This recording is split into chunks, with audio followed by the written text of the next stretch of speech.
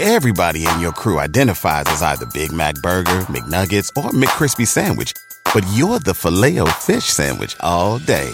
That crispy fish, that savory tartar sauce, that melty cheese, that pillowy bun. Yeah, you get it. Every time. And if you love the Filet-O-Fish, right now you can catch two of the classics you love for just $6. Limited time only. Price and participation may vary. Cannot be combined with any other offer. Single item at regular price. Ba-da-ba-ba-ba.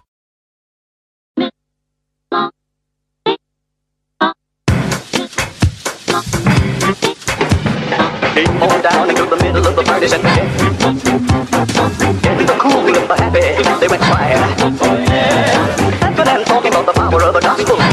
Into the cool of the happy, they went quiet. Welcome to the You Are Not So Smart podcast, episode 198.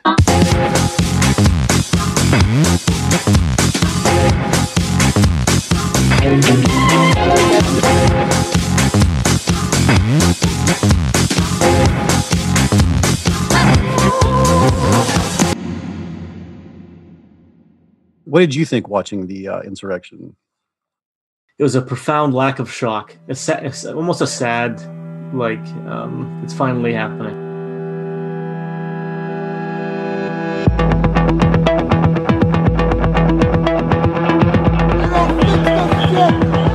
You think this is one fucking day? Millions of Americans are armed to protect the Constitution of the United States against enemies, foreign and domestic!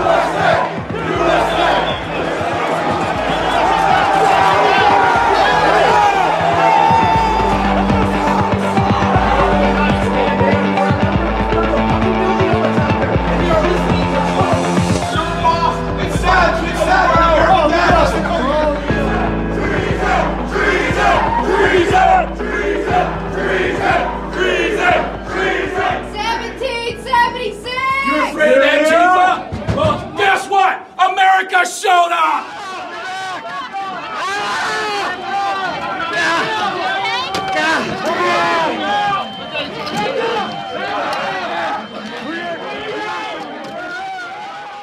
So we are learning more about the woman who died today after being shot in those protests in Capitol Hill. Correspondent Jeff Paul has the latest on that part of the story for us tonight. Good evening, Jeff. Yeah, good evening, Shannon. The investigation into the shooting is still in its early stages, but here's what we know so far. The family of the woman killed has confirmed her identity as Ashley Babbitt of San Diego. She was reportedly a 14-year veteran with the Air Force. We also know just the day before the shooting, she sent out this tweet in response to another, quote, "Nothing will stop us. They can try and try and try. But the storm is here, and it is descending upon D.C. in less than 24 hours, dark to light." The shooting happened after 3 p.m. today inside the Capitol as pro-Trump supporters stormed the building. There is video that appears to show the incident where it shows a crowd of people inside the Capitol yelling. There's seemingly some confusion and chaos, and then you hear a shot fired off.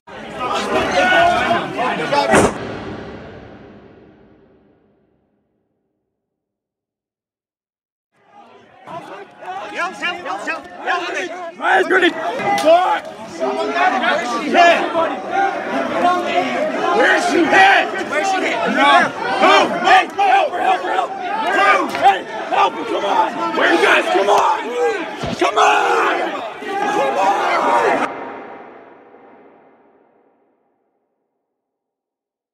My name is Gordon Pennycook. I am an assistant professor of behavioral science at the University of Regina.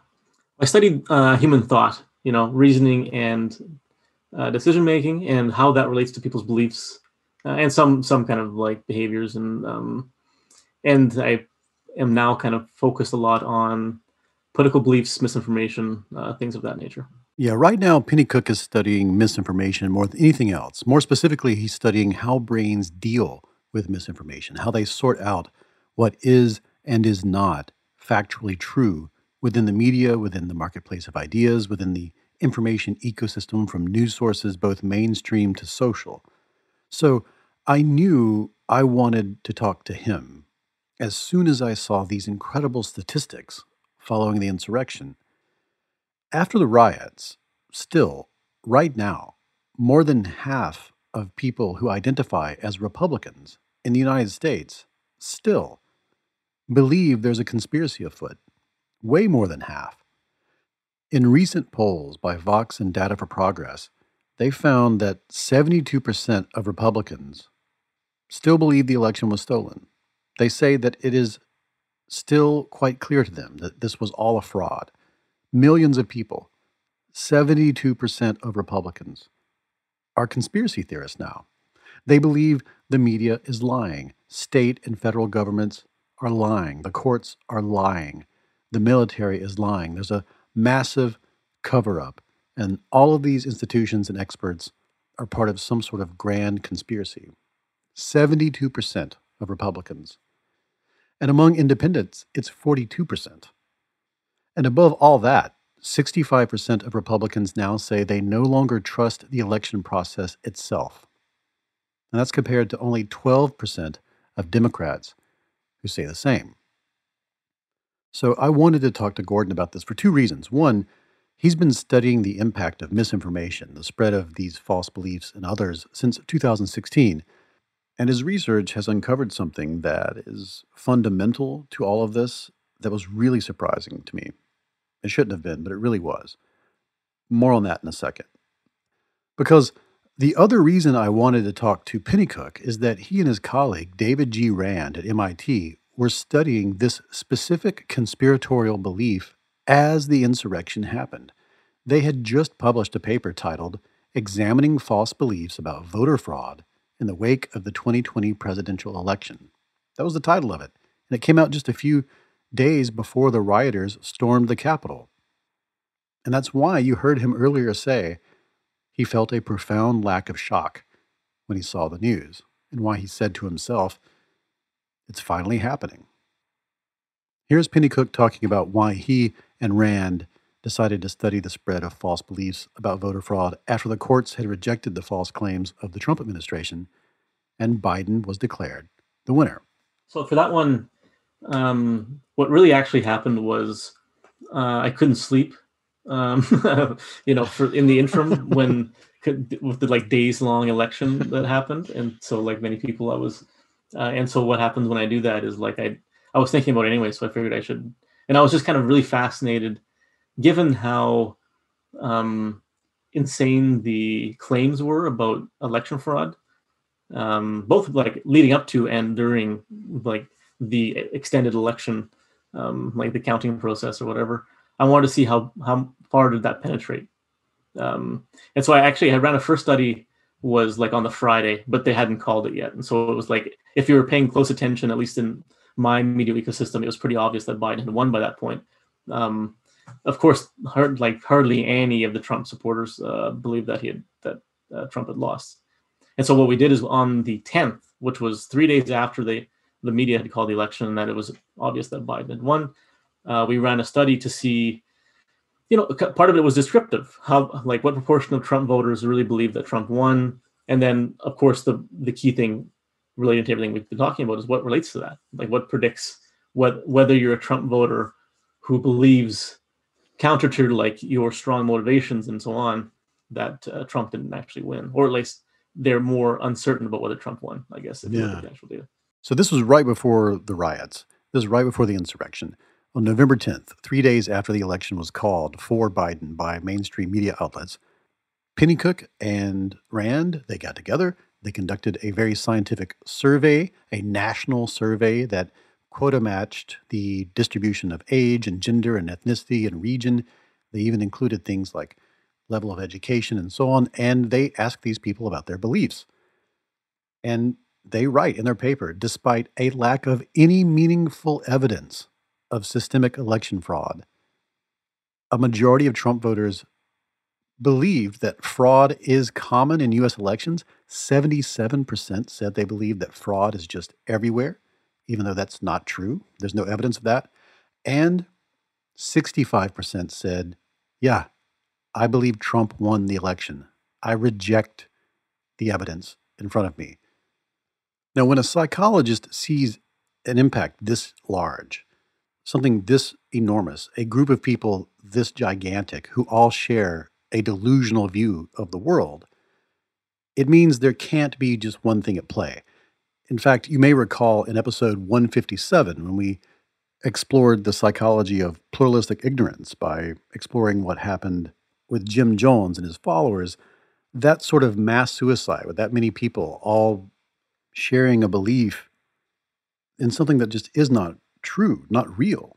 The psychologist in that episode pointed to the fact that that is very rare because it requires a confluence of psychological mechanisms that usually happen 2 or 3 at a time, but rarely a dozen all at once within one individual mind, especially not a dozen at once within the minds of thousands, or in this case, millions. So we were trying to like quantify how deep the misinformation problem was, essentially. Like in this case, like how prevalent is this plainly false belief that Trump won at a time when it had become plainly false? Yeah. Because that tells you that it has to be a lot of things, right? If it's one thing, then you're not going to get that. You're not going to get that big of a difference there. But if the size of the kind of delusion tells you how many things are working towards that same problem.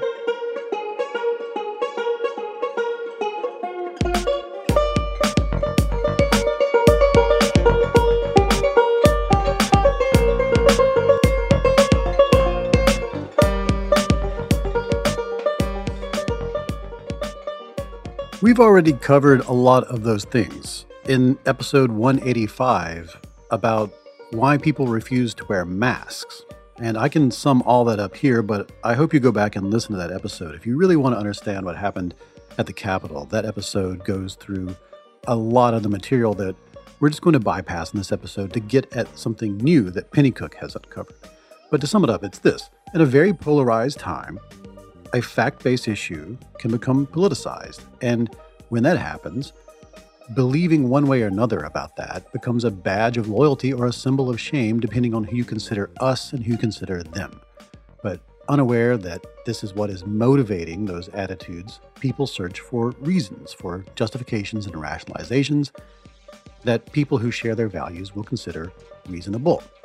So motivated reasoning, motivated cognition, tribal psychology, and the strange way that reasoning is more or less just coming up with reasons that are plausible for what you think, feel, and believe. And plausible means things that will maintain your reputation among trusted others. All of those things must be at play for something like the insurrection to happen. There's also something else that must be at play.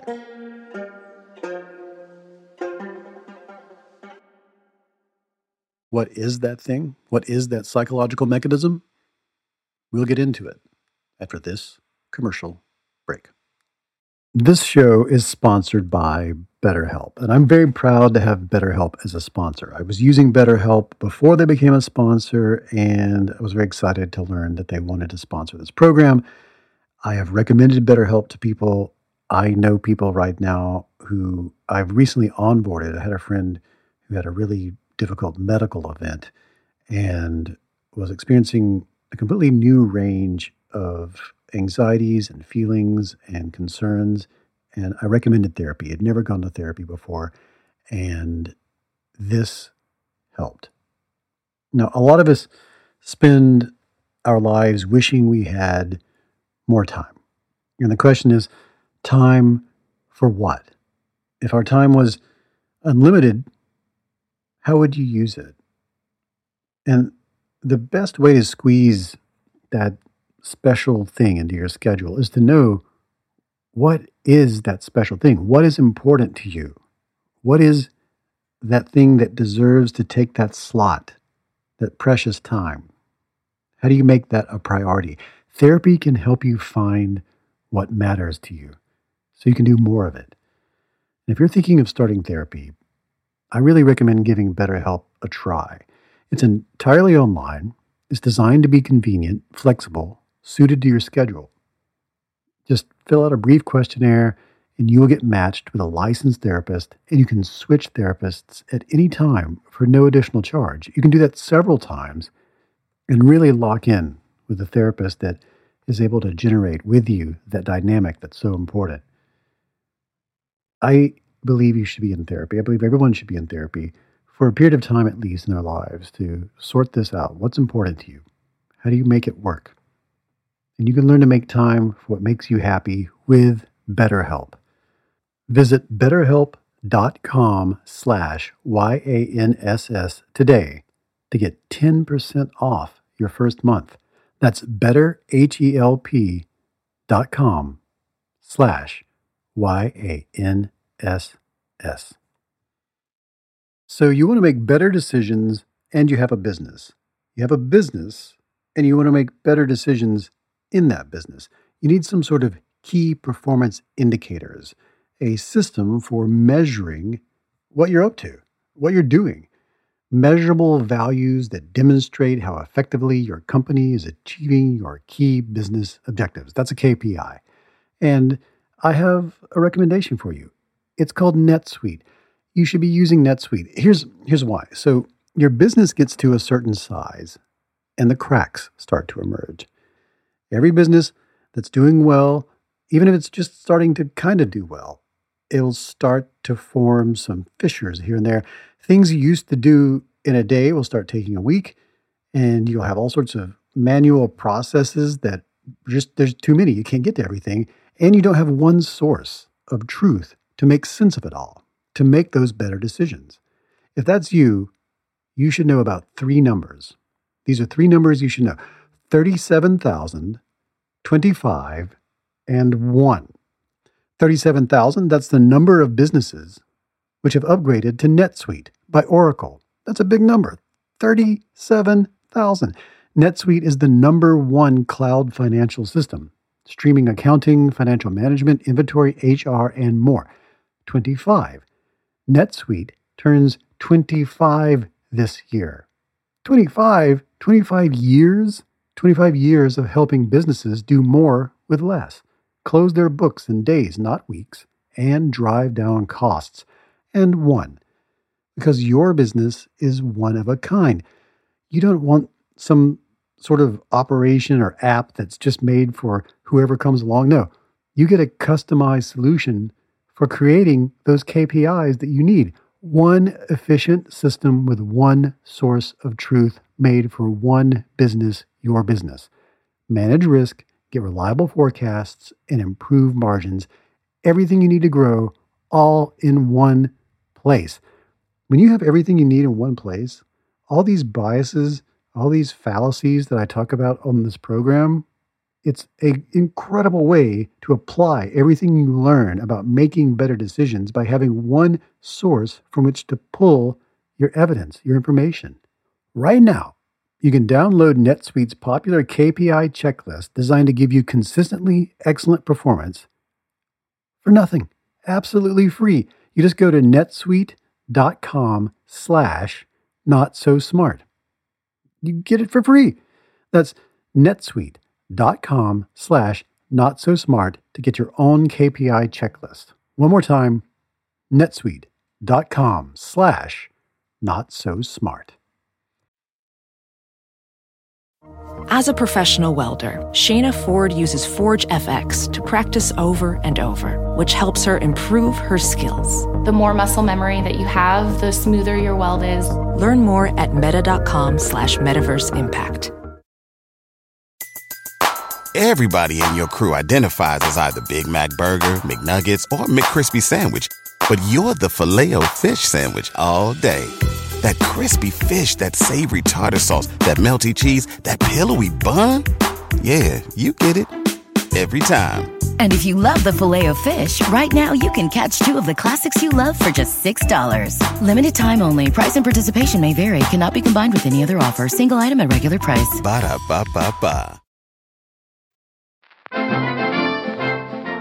And now we return to our program. This is the You're Not So Smart podcast. I'm David McRaney. Our guest in this episode is cognitive psychologist Gordon Pennycook, who was studying the impact of false information related to the election, related to the idea of election fraud right before the insurrection took place. And he found in his research that there was such a large number of people who believed that the election was stolen, that there was a conspiracy afoot, that Trump was actually the president, and there was some sort of nefarious cabal of people working in the shadows trying to steal the election from him. He found that there were so many people who believed that, such a large percentage of Trump supporters, that there must be some confluence of psychological factors at play. And in investigating that, he found not only was it a confluence of things that we've talked about on the show, there was one thing in particular that seemed to be foundational beneath all of that that must be in place for something this large to occur when it comes to false beliefs. Well, so there's one, I think, pretty revealing finding in the study that we had published about the election. And so we found that people who are more reflective, Trump voters who are more reflective, had more accurate beliefs.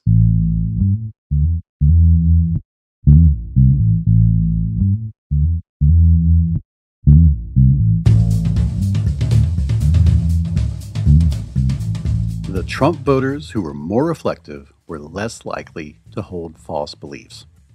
More reflective.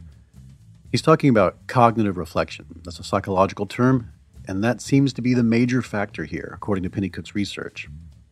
And this is not a new finding for him. Since 2016, he and his colleagues have consistently found that a lack of cognitive reflection is more correlated with believing and sharing fake news and conspiracy theories and false information spread through Facebook and espoused by the president himself than any other psychological phenomenon. What is cognitive reflection? Well, it's a form of metacognition, thinking about thinking. Now, a lot of things go into cognitive reflection. There are dozens and dozens of psychological phenomena that will all add up to being very high in cognitive reflection or very low in it. Things like something they call a need for cognition, people who really value thinking itself, that they enjoy it. It gives them positive brain chemicals when they sort out problems and learn things and read stuff on Wikipedia and then repeat it back to other people. I mean, it goes along with all sorts of other personality traits, and it can be insufferable sometimes if you just are kind of one of those people who says, well, really, or actually, in situations where maybe it doesn't matter so much at that moment.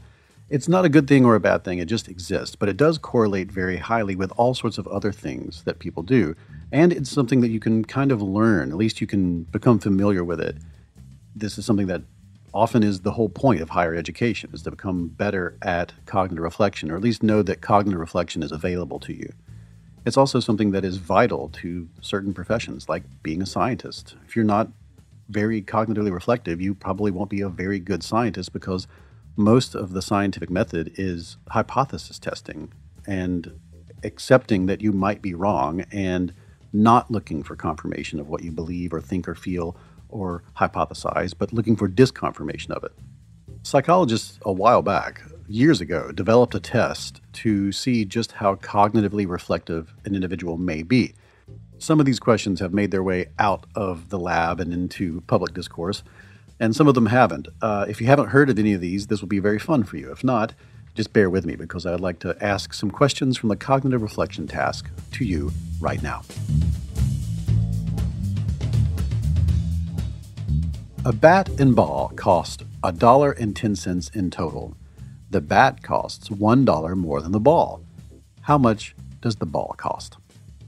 Now, a lot of people answer 10 cents, but the thing that you have to do to be cognitively reflective in this task is realize the word total means it's the combined cost of the two items. So $1 more than 10 cents is $1.10. $1.10 plus 10 cents is $1.20. So the correct answer is 5 cents. Here's another. If it takes 5 machines 5 minutes to make 5 widgets, how long would it take 100 machines to make 100 widgets? The non-reflective answer is 100 minutes, and the reflective answer is 5 minutes. In a lake, there is a patch of lily pads. Every day, the patch doubles in size. If it takes 48 days for the patch to cover the entire lake, how long would it take for the patch to cover half the lake? A lot of people say 24 days, but the correct solution is 47 days, just 1 day before it doubles to cover the whole lake. If a hole is 3 feet around and 3 feet deep, how much dirt is in it? Well, holes don't have dirt in them, so none. It's a hole. If you're running a race and pass the person in second place, what place are you in? Well, you just replace the person in second place, making you the person in second place. People often get these questions wrong because the brain is, as psychologists and neuroscientists sometimes say, a cognitive miser. It takes so much energy, literally the largest share of the calories consumed by the body, to engage in cognitive processes. So when thinking about thinking can be avoided, well, we avoid it.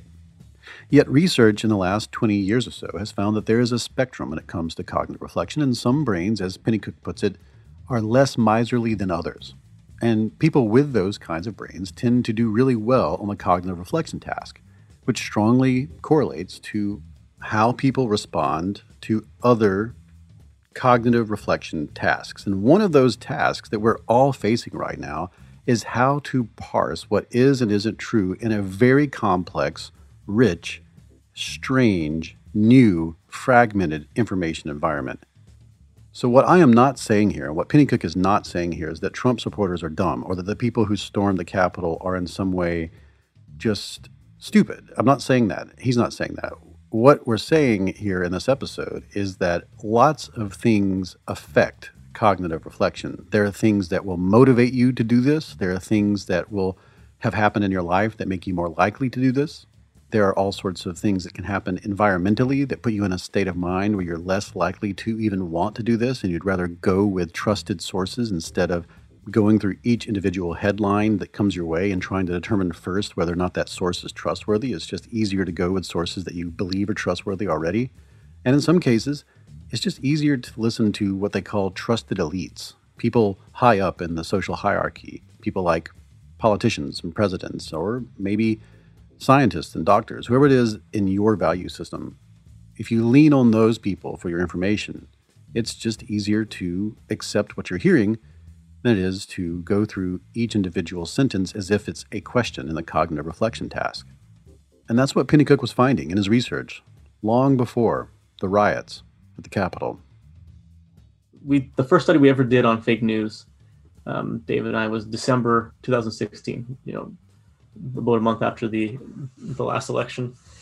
And we've been, tracking this kind of stuff, talking about how problematic it is. And there's been some pushback about, a particular form like that is the fake news thing. That is people fabricating news headlines.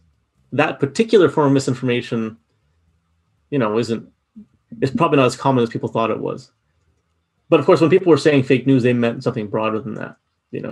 Falsehoods spread on the internet. And what kind of happened in the interim is that it became a mainstream phenomenon, and a lot of that was, Trump increasing levels of falsehoods, on Twitter and elsewhere. And then more and more buy-in from Republican leaders and extreme kind of fragmentation in the media ecosystem. And then you have Newsmax and One American News actually getting people watching them, because Fox News was not extreme enough during the election, and it was sad to watch it happen. Pennycook studies misinformation, how it spreads through social networks, both online and offline. And he's been doing it for years. Falsehoods that spread from brain to brain, believed and traded and used to help disambiguate the ambiguous, to find certainty in uncertainty, which is difficult to do in a fragmented news ecosystem, and much more difficult to do when that news ecosystem is just part of a complex and confusing larger information ecosystem of the internet in general. Our brains just did not evolve to deal with this much information about what is real and what is happening outside of themselves, outside of immediate experience and attention. And there's a term in crisis research that relates to this. Crisis research is the science that studies how information flows during natural disasters and other dense but uncertain information environments. And that term is collective sense-making. This comes from the work of crisis researcher Kate Starbird, and I'll link to her writings in the show notes for this episode. Collective sense-making is something you've likely experienced if you lived through a tornado, a hurricane, a flood, or a pandemic. We covered some of this in episode 177 about the early response to COVID. When you're faced with an urgent situation where you aren't certain how to behave or what to believe, it's very taxing. Cognitive reflection becomes very difficult, so you turn to trusted peers to trade information back and forth and generate a collective worldview so you can together create goals, plans of action, decisions, and so on. You're offloading a lot of the work that one brain would have to do to a group of brains trading and arguing and deliberating and sorting out what is and is not so. This creates what Starbird calls information voids. We all start to have a sense that there is missing information about certain things that could be useful, and we are compelled to work together to fill those voids. As we do, we constantly update the agreed upon facts of the situation. We accept, as a group, that the truth is fluid, and we attempt to update ourselves and everyone around us until we reach some sort of information stability. And once we reach that stability, that can become the worldview that we then use to proceed forward. We're looking to create a more accurate shared reality as the situation unfolds, but that doesn't necessarily mean that the shared reality isn't a delusion, at least not until it gets updated further. That's the essence of collective sense-making. When something impacts a group and they all have high uncertainty and high anxiety, they work together to resolve that shared uncertainty and anxiety. To paraphrase Starbird, we instinctually come together to make sense of the situation. Naturally, though, there will be a lot of rumors and misinformation in that environment, and before the modern era, before the internet, we could use trust to sort it out. We looked to trusted friends, family, neighbors, people that were in our flesh and blood physical space. And that trust was nuanced because we had a sense of who could and couldn't be trusted in specific domains. Some people were more connected than others, some had more experience, and so on. We're very good at this. There's a term in psychology called epistemic vigilance, which refers to a collection of physical structures and mental modules that seem to be pre-installed in our brains thanks to natural selection that serve to modulate how we parse information communicated from other brains. Starbird says that, historically, our biggest challenge as we evolved those structures was lack of information. But she says, quote, "In the connected era, the problem isn't a lack of information, but an overabundance of information, and the challenge of figuring out which information we should trust and which information we shouldn't trust." And as Pennycook pointed out, that's very difficult right now for anyone. There's more information available to the average person than ever before in human history. But as social primates that evolve language to trade information back and forth between minds generated by brains compelled by collective sense-making, we depend on trust to engage in that epistemic vigilance. But thanks to the way politics just sorted itself out here in the modern era in the last few years, combined with a confluence of psychological phenomena, a very large portion of the United States public now no longer trusts half of their neighbors, a whole lot of their friends and family, and all of mainstream media.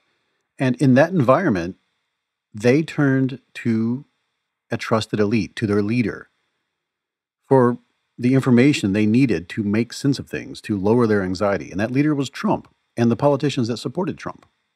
And they formed a culture of information exchange around that leader's messages, a worldview that led to a new set of values, norms, and behavior. So this is related to COVID misperceptions, like do masks work, and like the 5G thing, and did Bill Gates do it, and whatever. There's a variety. Not all of them are like that conspiratorial, but there's a conspiratorial flavor to them. So we ran a study at the end of March and then another one in December. And so in the States, political ideology is a pretty strong predictor of having COVID misperceptions. In December relative to March, the effect size for that is like almost twice as big. Like it's a super strong correlation. You're more conservative, you're more likely to have misperceptions about COVID-19 in the US. However, a more consistent predictor is not ideology per se, but just how much you distrust like mainstream liberal, quote unquote, news sources like Washington Post, New York Times, CNN, etc., and how much you trust conservative news sources, Fox News, Breitbart, etc. We're living through a time in which millions of people are bound together by a collective distrust. And it's modulated by cognitive dissonance, which is that I might be wrong feeling. And the brain just wants dissonance to be resolved. And it can do that usually in two ways: update your attitude or belief, or interpret new evidence as supporting one or both. In short, you update your worldview as new information comes in, or you update your interpretation of that information as it comes in. And this is an escalating loop because once accepting that certain evidence is true generates cognitive dissonance, any news organization that reports something that challenges your attitude or belief or your connection to your group, it no longer seems objective to you. People locked in distrust will then go looking for sources that better confirm their attitudes and beliefs. And if those sources betray them, they go further and further into the fringe until they've abandoned the sources that other people trust for information. They end up on message boards and in meme space, on social media and so on. And furthermore, anyone who does trust the sources, they don't, seems like a sheep to them, a rube. They are in the know, and everyone else, well, it's them. They are the ones who are deluded. Compounding this is the fact that there is always a marketplace for people in a state of anxiety who feel a deep distrust, looking to resolve their cognitive dissonance in the direction of maintaining their existing attitudes and beliefs. There's a lot of money to be made in selling confirmation masquerading as information. And this is what makes Pennycook's work so fascinating, because he's found it isn't conservatism that's driving this. It isn't some sort of Republican politics that's driving this. It isn't ideology. That is not the root. Now, these things all affect this for sure, but they're affecting cognitive reflection. Underneath all of that, at the level of neurons, at the level of sense-making itself, it's just coincidence that a portion of people in this particular group found themselves lost within a mass delusion. And so, like, trusting the conservative news, which is not, it's strongly correlated with ideology, but it's not the same thing. It's a better and more consistent predictor of misperceptions than ideology per se, right? Mm-hmm. And think about it this way, like there's no inherent connection between conservatism and believing falsehoods about COVID-19, right? Like in Britain, you don't see, there's some kind of small correlation with conservatism, but it's way, way smaller in the UK than in the US if you run the studies at the exact same time. It's constructed. It's constructed by, the historical happenstance of Trump being crazy and there's probably some conservative resistance to like the control of wearing masks and all that kind of stuff. But you could imagine going the other way, like pathogen resistance, whatever. Most of that is just driven by like historical accident. But now we're facing the repercussions of a fragmented and completely fucked up news ecosystem.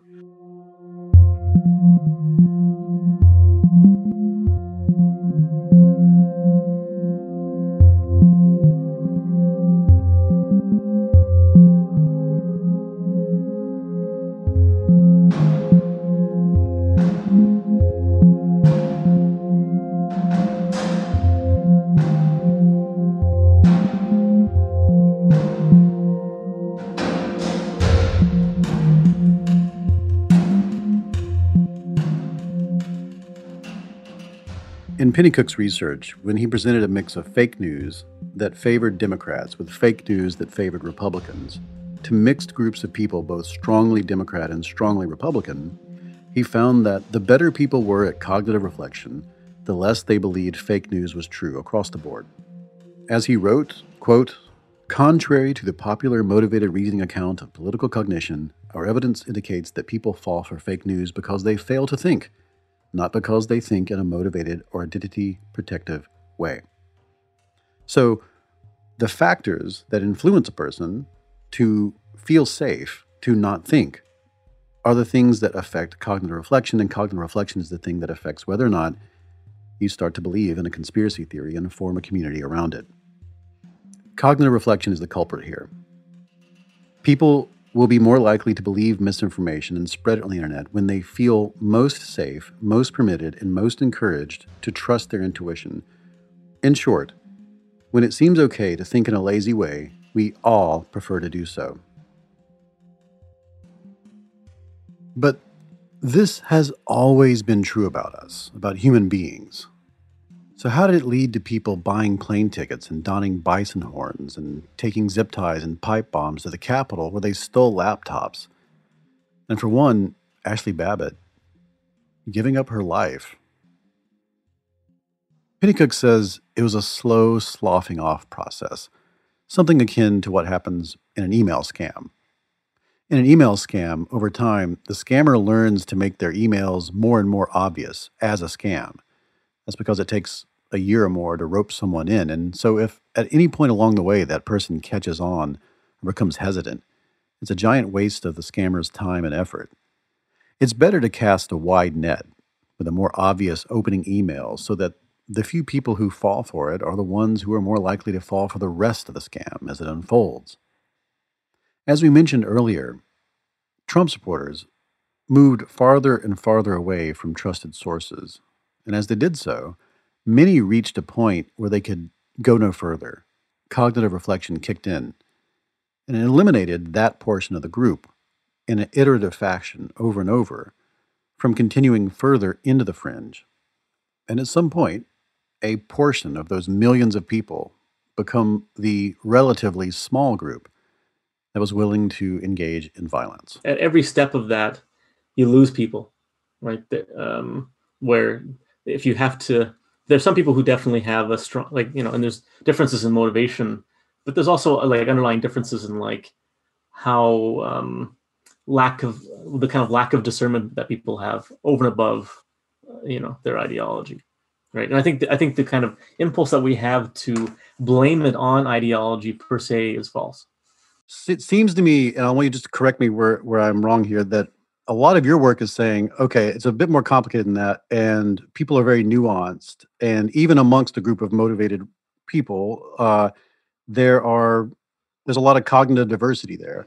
Yeah, sure. You can kind of think about it as thinking styles, right? I mean, there's the, we differ a lot in our information environments, and that's really important.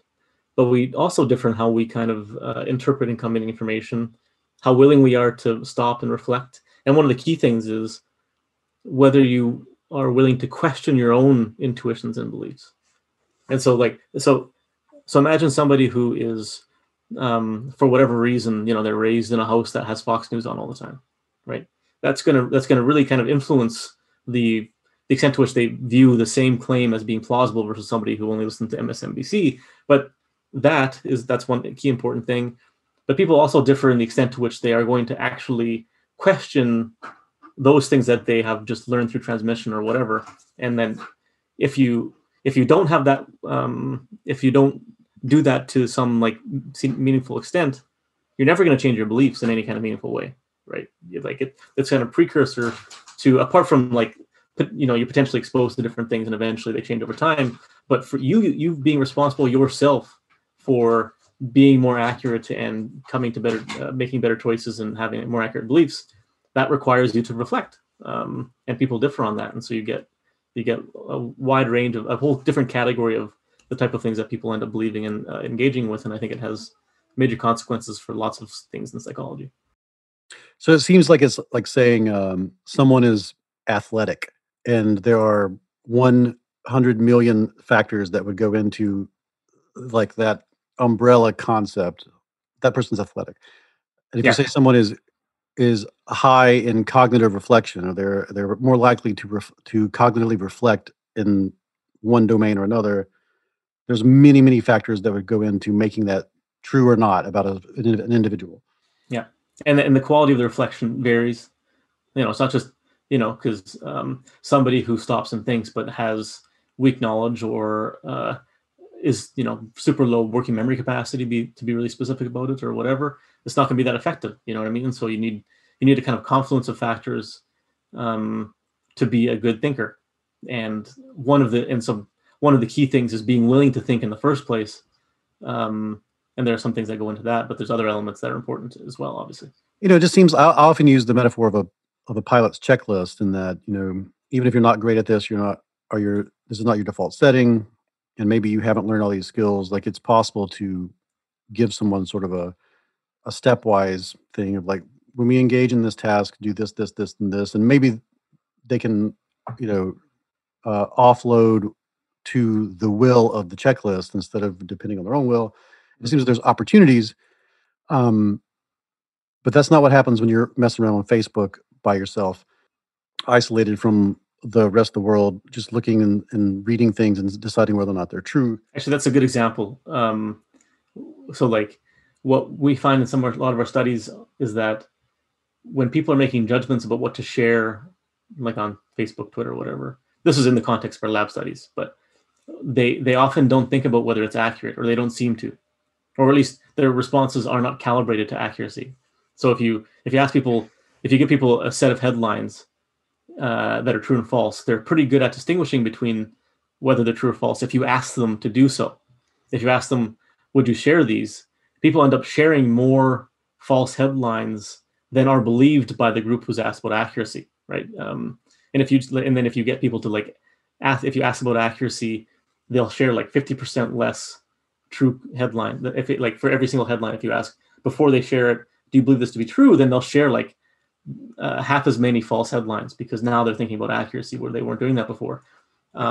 And so we have this kind of like accuracy. I don't know if you want to call it a nudge or whatever. It's a prompt for people. We don't tell them to think about accuracy. We just get them to think about accuracy for one headline at the start of the experiment. Then after that, they make judgments about sharing. And that act of thinking about accuracy once transfers out to the judgments about sharing. They now are more likely to think about that before they make the judgment. And so in a certain sense, it's just kind of making them more reflective about accuracy. Like they're just thinking about something that they weren't thinking about otherwise because they were in a kind of automatic mode where they're focusing on whatever stupid shit you think about when you're going to share something on Facebook, like, are people going to like this and all that kind of stuff, right? But it indicates that people can improve, right? That like if it was only competency and intelligence, then like getting them to think more about accuracy is not going to do anything, obviously. When we have this giant ecosystem you're talking about, and a lot of it is completely outside of any mainstream news, this is just trading in memes. This is just trading in threads on Reddit and Parler and other places. As you were saying, there's a sloughing off at each stage where people who are more reflective or people who are maybe more engaged in the political process, they get sloughed off along the way. And eventually you're just left with a cohort of people who, well, that's given all these nuances, you've sort of selected them out of everything, and they've become the kind of people who would be the kind of people who would go all the way to putting on a bison horns and smashing in a window and such. I mean, is that sort of, am I in the right place with that? I think so. Yep. Yeah, yep.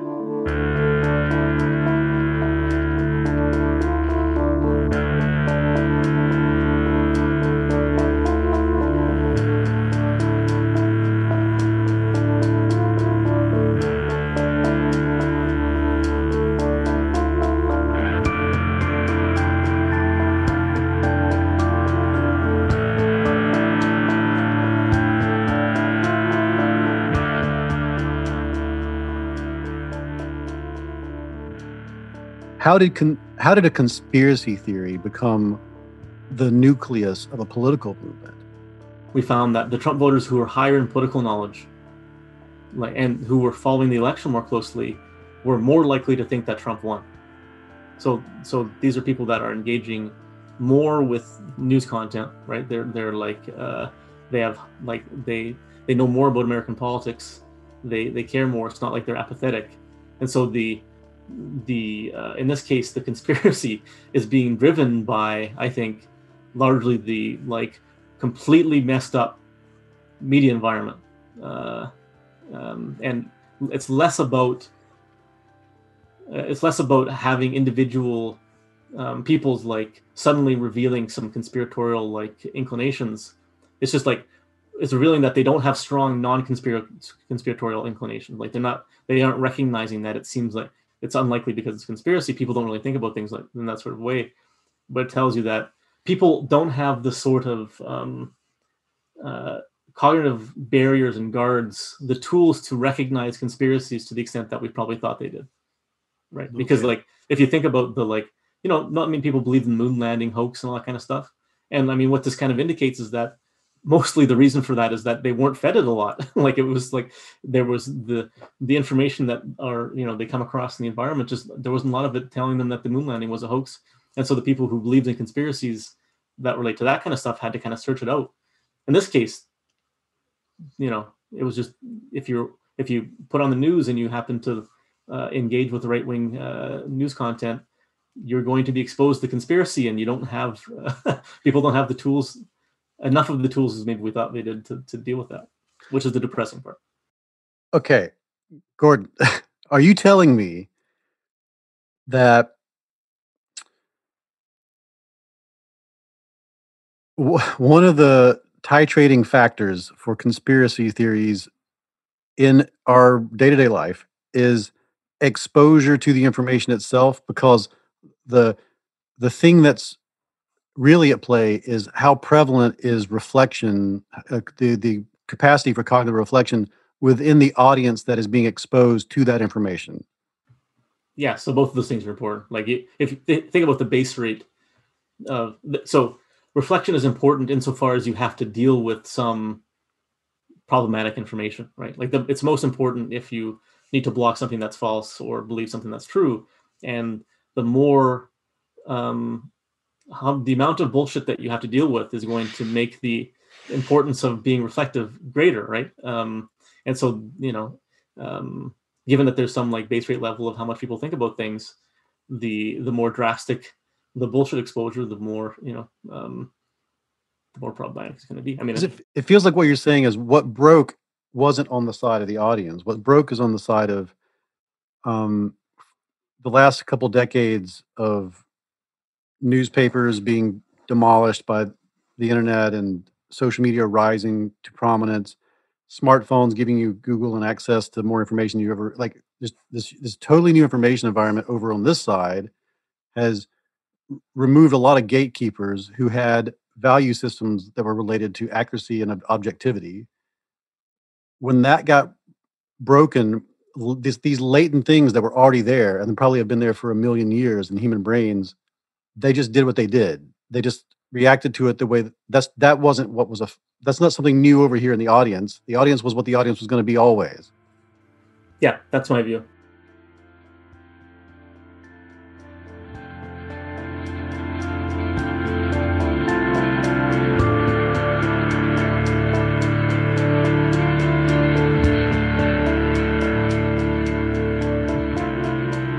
I feel like you when people are talking about it in like CBC and NPR and stuff, they're like, so is this Facebook's fault? And if so, what should Facebook be doing differently, or what should Twitter be doing differently? And there's been a lot of talk about, hey, when they kicked Donald Trump off of there, and then they went through and pulled all the QAnon people off there, things did get better. I don't know how to feel about it ethically or morally, and I'm not going to put you in that seat, but you've written about things that they've done in the past don't seem to match up to the evidence. If you could talk about that a little bit, and then if you have any ideas about what would be a good way to regulate and revamp how social media deals with this kind of information, I'd love to hear it. So the issue is that social media companies are incentivized to do things that seem intuitively to work, and in fact, they're incentivized to do them fast. So you do something that sounds like it makes sense, and then don't test it. Or in any case, if they do test it, they never release whatever their tests are. They never tell us whether it's effective or not. They just kind of say this is the thing, and then because they don't want to release the data, they don't have to release the actual data, but like the information, it's just the only way that it works in the court of public opinion is that it seems to make intuitive sense that it would work, and that's not the right way to create policy, right? I mean, you create policy based on evidence, and a lot of the things that seem to work, like tagging something as disputed, sometimes people think that means things that are untagged are therefore verified. So there's some like potential like implications for that kind of stuff. You need to actually test the things, and then if you want us to trust that you're doing things to make things better, you have to give us the information that allows us to assess that. And even if they don't like, so there's got to be some sort of way to do that more effectively than trusting what giant corporations are going to do and that they're doing it in our best interests. I mean, and even if they could technically, they could say we're doing X and we have no way of verifying that they're doing it. Like we're going to use people's ratings of the trustworthiness of sources to inform the algorithm. It's like, okay, so how are you doing that? Because like we did a study where if you ask people who are familiar with bad sources, if they trust them, then that they rate them as being somewhat more trustworthy, and then that actually surfaces more bad stuff than otherwise. If you do it so that you just ask everybody whether or not they're familiar with the sources, whether they trust them, then that will give you a pretty good output in terms of like the quality of the stuff. And so it's like critically important how you actually implement that. But they're like, well, that's part of the algorithm. You can't, we don't talk about it. You know what I mean? And so there's no way to vet, and there's no. It's just whether they can mitigate any kind of damage in the court of public opinion, and so that's just not a very effective way to build policy.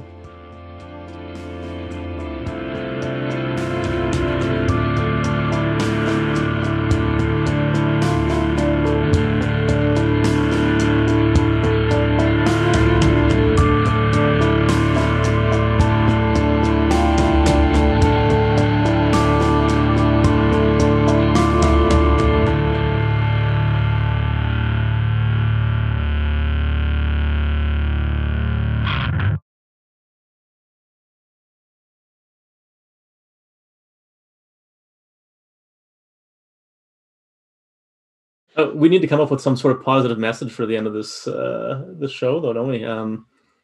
I know there's a positive message here, which is it's not like the great human experiment ended with Donald Trump. If anything, he's a white hat hacker. If anything, he's a giant inoculation. What happens next is we know these weaknesses. Now what? And people like yourself, the social sciences, the cognitive sciences, it's more important than ever that we dig in and start really researching this. After World War II, almost all of psychology was like, how did that happen? And that's how you get the Milgram experiments and all the other stuff. Like, we need 20 years of how did that happen? And I feel like that's exactly what you're doing. That's a great I agree that is there's some silver lining there for sure. And at least for me, in terms of like, this is super interesting, and and there's lots of stuff to do work on, and I will presumably stay employed because of that. But there's the silver lining.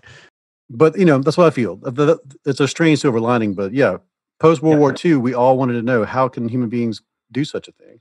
And a lot of our answers came from psychology. And we still talk about that. If you take a psychology course, a lot of what you take, even if some of it isn't replicating anymore, it doesn't matter. A lot of what you take, a lot of what you learn about is what the incentives during that period of time was like. How did Hitler happen?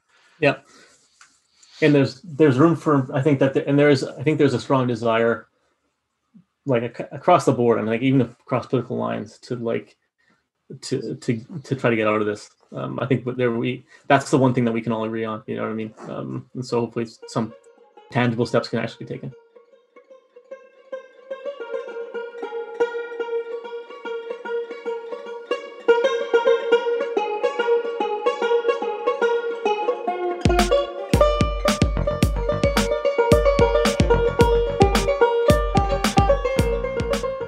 That is it for this episode of the You're Not So Smart podcast. For links to everything that we talked about, head to youarenotsosmart.com. For transcripts and past episodes, you can also go there, or you can go to Stitcher, SoundCloud, iTunes, Amazon Music, Spotify, and of course, youarenotsosmart.com. Follow me on Twitter at David McCraney. Follow the show at Not Smart Blog. We are also on Facebook /YouAreNotSoSmart. And if you'd like to support this one-person operation, help make it better, go to patreon.com/YouAreNotSoSmart. Pitching in at any amount gets you the show ad-free, but the higher amounts get you posters, t-shirts, signed books, and other stuff. The opening music is Clash by Caravan Palace. This music right here is by Banjopocalypse. The other interstitial music in this episode, most of it, was by Mogwai. Thank you, Mogwai, for continuing to support the show. Hey, tell everyone you know about this show. That's the best way to support it. Send links out there, tell people what you've learned, and check back in about 2 weeks for a fresh new episode.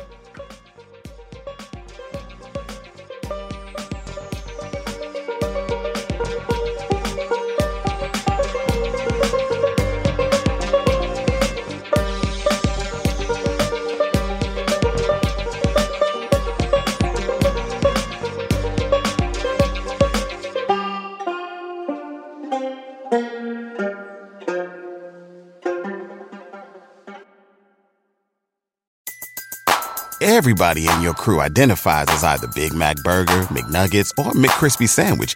But you're the Filet-O-Fish Sandwich all day. That crispy fish, that savory tartar sauce, that melty cheese, that pillowy bun. Yeah, you get it. Every time. And if you love the Filet-O-Fish, right now you can catch two of the classics you love for just $6. Limited time only. Price and participation may vary. Cannot be combined with any other offer. Single item at regular price. Ba-da-ba-ba-ba.